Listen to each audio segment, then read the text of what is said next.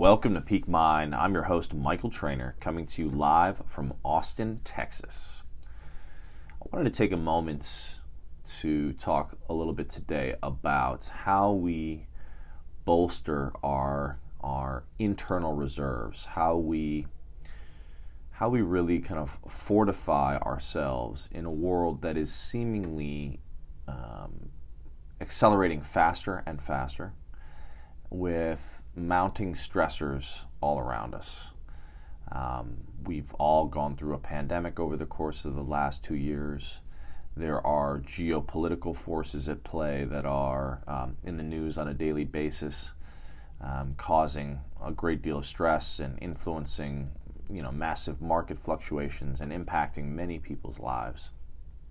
And if you are a sensitive soul, all of this can be quite disrupting. All of it can be quite confounding to know how to help, how to support, how to have any influence on these events that are seemingly beyond us, yet affecting us all, as we are inherently interdependent and interconnected.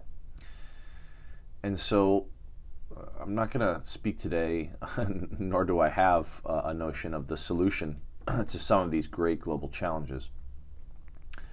I have had a history of working on some great global challenges with Global Citizen, particularly around issues of extreme poverty. And I have had a small taste of what that looks like to be able to move from what Stephen Covey would call your circle of concern, right? The things that we are thinking about, the things that we are concerned about. Oftentimes, things beyond our control. And our circle of influence, which is those things within our sphere that we have and can exert influence on and upon. Now, when we double down on our sphere of influence and focus on the areas of life that we can control, we actually grow our circle of influence. And that circle of influence can then move into, at times, our circle of concern. With Global Citizen, I saw that when a small group, as Margaret Mead speaks of committed individuals, truly focus their efforts together, then one can have, with that group, an outsized impact. One can truly have a global impact. We've seen that with a variety of figures throughout history, where their conviction paired with a team of the right people turned seemingly impossible forces around. We see that, for example, with the likes of Mahatma Gandhi in his quest to move past the English imperial rule. We see that with Nelson Mandela pushing up against apartheid and the injustices that besieged his people and his country. And I think in these cases, I think what's powerful to remember and to reflect on is the inner work that is required to hold space for that outer transformation. And what does it take for us to be able to hold that space within ourselves such that we can actually grow our influence into our circle of concern? For Nelson Mandela, his worldview was really forged, as I understand it, in the prison cell, in the challenges he faced in unconscionable circumstances, not being able to bury his own son when he passed. The mental fortitude that he channeled instead of becoming bitter into forgiveness and into fortifying his own internal challenges to become the fuel for the fire that would ultimately become his efforts outside when he left prison at the age of 80 years old, no doubt, to take on the transformation of a nation and indeed influence the world.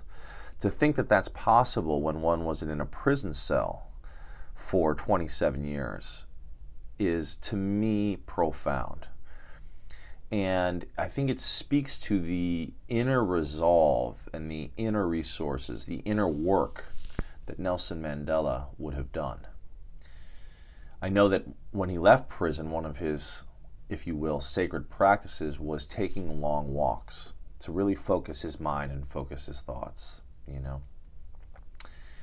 With Mahatma Gandhi, he was surrounded by profound community, and he had his inner compass was tremendously aligned to the work that he was able to do outside. The meditation, but also the moral compass. I have heard a story, maybe some of you have heard, of a woman supposedly coming to Gandhi and asking her to tell her son to stop eating candy. And the rumor is that he said, "Come back in a week." And she came back in a week, and he told the son to stop eating candy. She said, why did you wait a week? You could have told him this last week. And he said, because I needed to stop eating the candy. I needed to take that action. And to me, this is really the point, is as we look at some of the stressors outside in the world,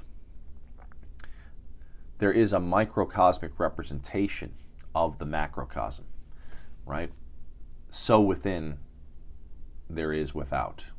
And so I really want to challenge you guys to think about where your internal conflicts lie, where your internal compass is not aligned or out of integrity with that which you want to truly represent in the world. I say this to you as I say it to myself in this moment, because I am feeling a bit dejected with the state of the world today. And having studied many profound leaders and having had my own, again, very humble experience with trying to move my concerns into a place of action and seeing those actions actually grow into, with Global Citizen at least, something that became much more significant than our initial influence, in growing into to enroll some of the largest, musical stars and influential voices in the world onto the stage. I've seen that one can transmute their individual concerns into global influence and global action.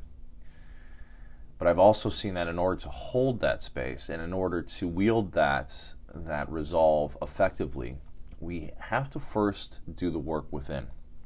We have to first do an internal assessment and an internal audit of who we are, where we are out of alignment or out of integrity with ourselves and what we want to be a stand for in the world, and how we can more effectively move and navigate into that place, that stand that we want our voices and our actions to be in the world. I can say that on reflection, I realize that of late I've been not as vocal as I would like to be in my stand for what I believe to be right. I've been a little bit more in my cave and doing some deep healing from, the passing of my father to my own healing journey as it relates to pretty toxic black mold exposure and the effects that had on my health, and the fact that it caused me to let go of my entire rooting network in terms of my home and my belongings, and having to leave all of that behind, and so the lack of stability, the lack of that structure, has led me down a road of of shedding a great deal of that which does not serve me. And as I emerge from that journey, as I come back into healing, as I come back into a place of knowing myself and my convictions, I'm reminded that with new grounding, with new roots, we can grow new gardens, we can grow new worlds of possibility. But it does require fertile soil. It does require us to nourish the seeds that are our intentions, that are our actions, in a way that is commensurate and aligned to the gardens that we are looking to grow. So just a little bit of a reflection, my friends, as I sit here feeling a bit disempowered by the global situation we find ourselves in,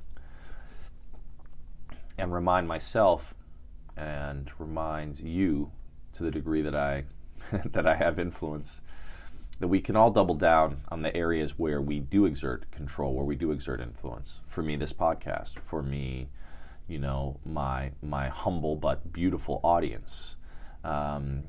It's nothing in the scheme of a global conflict, but it is, I think, potent and powerful when we take actions and we speak our truth to those who are willing to listen, to those who are in our sphere. Because if enough of us do that, of course, it becomes a groundswell for broader transformation. And so, just a friendly reminder, my friends, that the transformation starts within. And instead of getting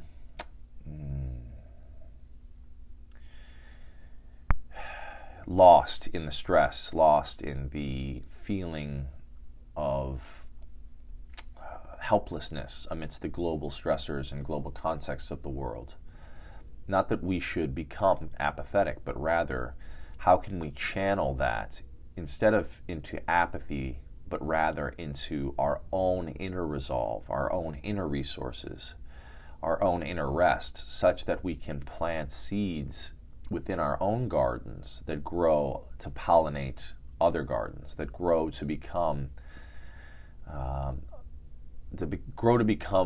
aligned actions commensurate with our intentions, pollinating other fields and supporting others in their own call to action, in their own call to justice, in their own call to their beautiful visions and dreams. And so just a bit of a reminder that it all starts within. And I think as we take the actions to align within, we empower ourselves to be more effective agents in the world. And so focus on your spheres of influence, my friends. I'm sending you all so much love. My heart and prayers are with the people in Ukraine. My heart and prayers are with the people who are afraid all over the world. May their prayers be answered. May all of us find a way to see our fellow brothers and sisters in the world and to recognize and celebrate them. And may we find a way to greater harmony collectively. May we find our way to balance. As my teacher in Sri Lanka once taught me, health is balance. And right now things feel a bit imbalanced. So let's do our own parts to find balance within, so that we may be a greater reflection and a greater resonance collectively in our call to the balance within the world. So I hope this resonates. I'm sending you guys so much love. As always, I'm totally open to your feedback. Your comments, your messages mean so much to me. So sending you guys so much love, so much grace, so much gratitude. Be safe out there.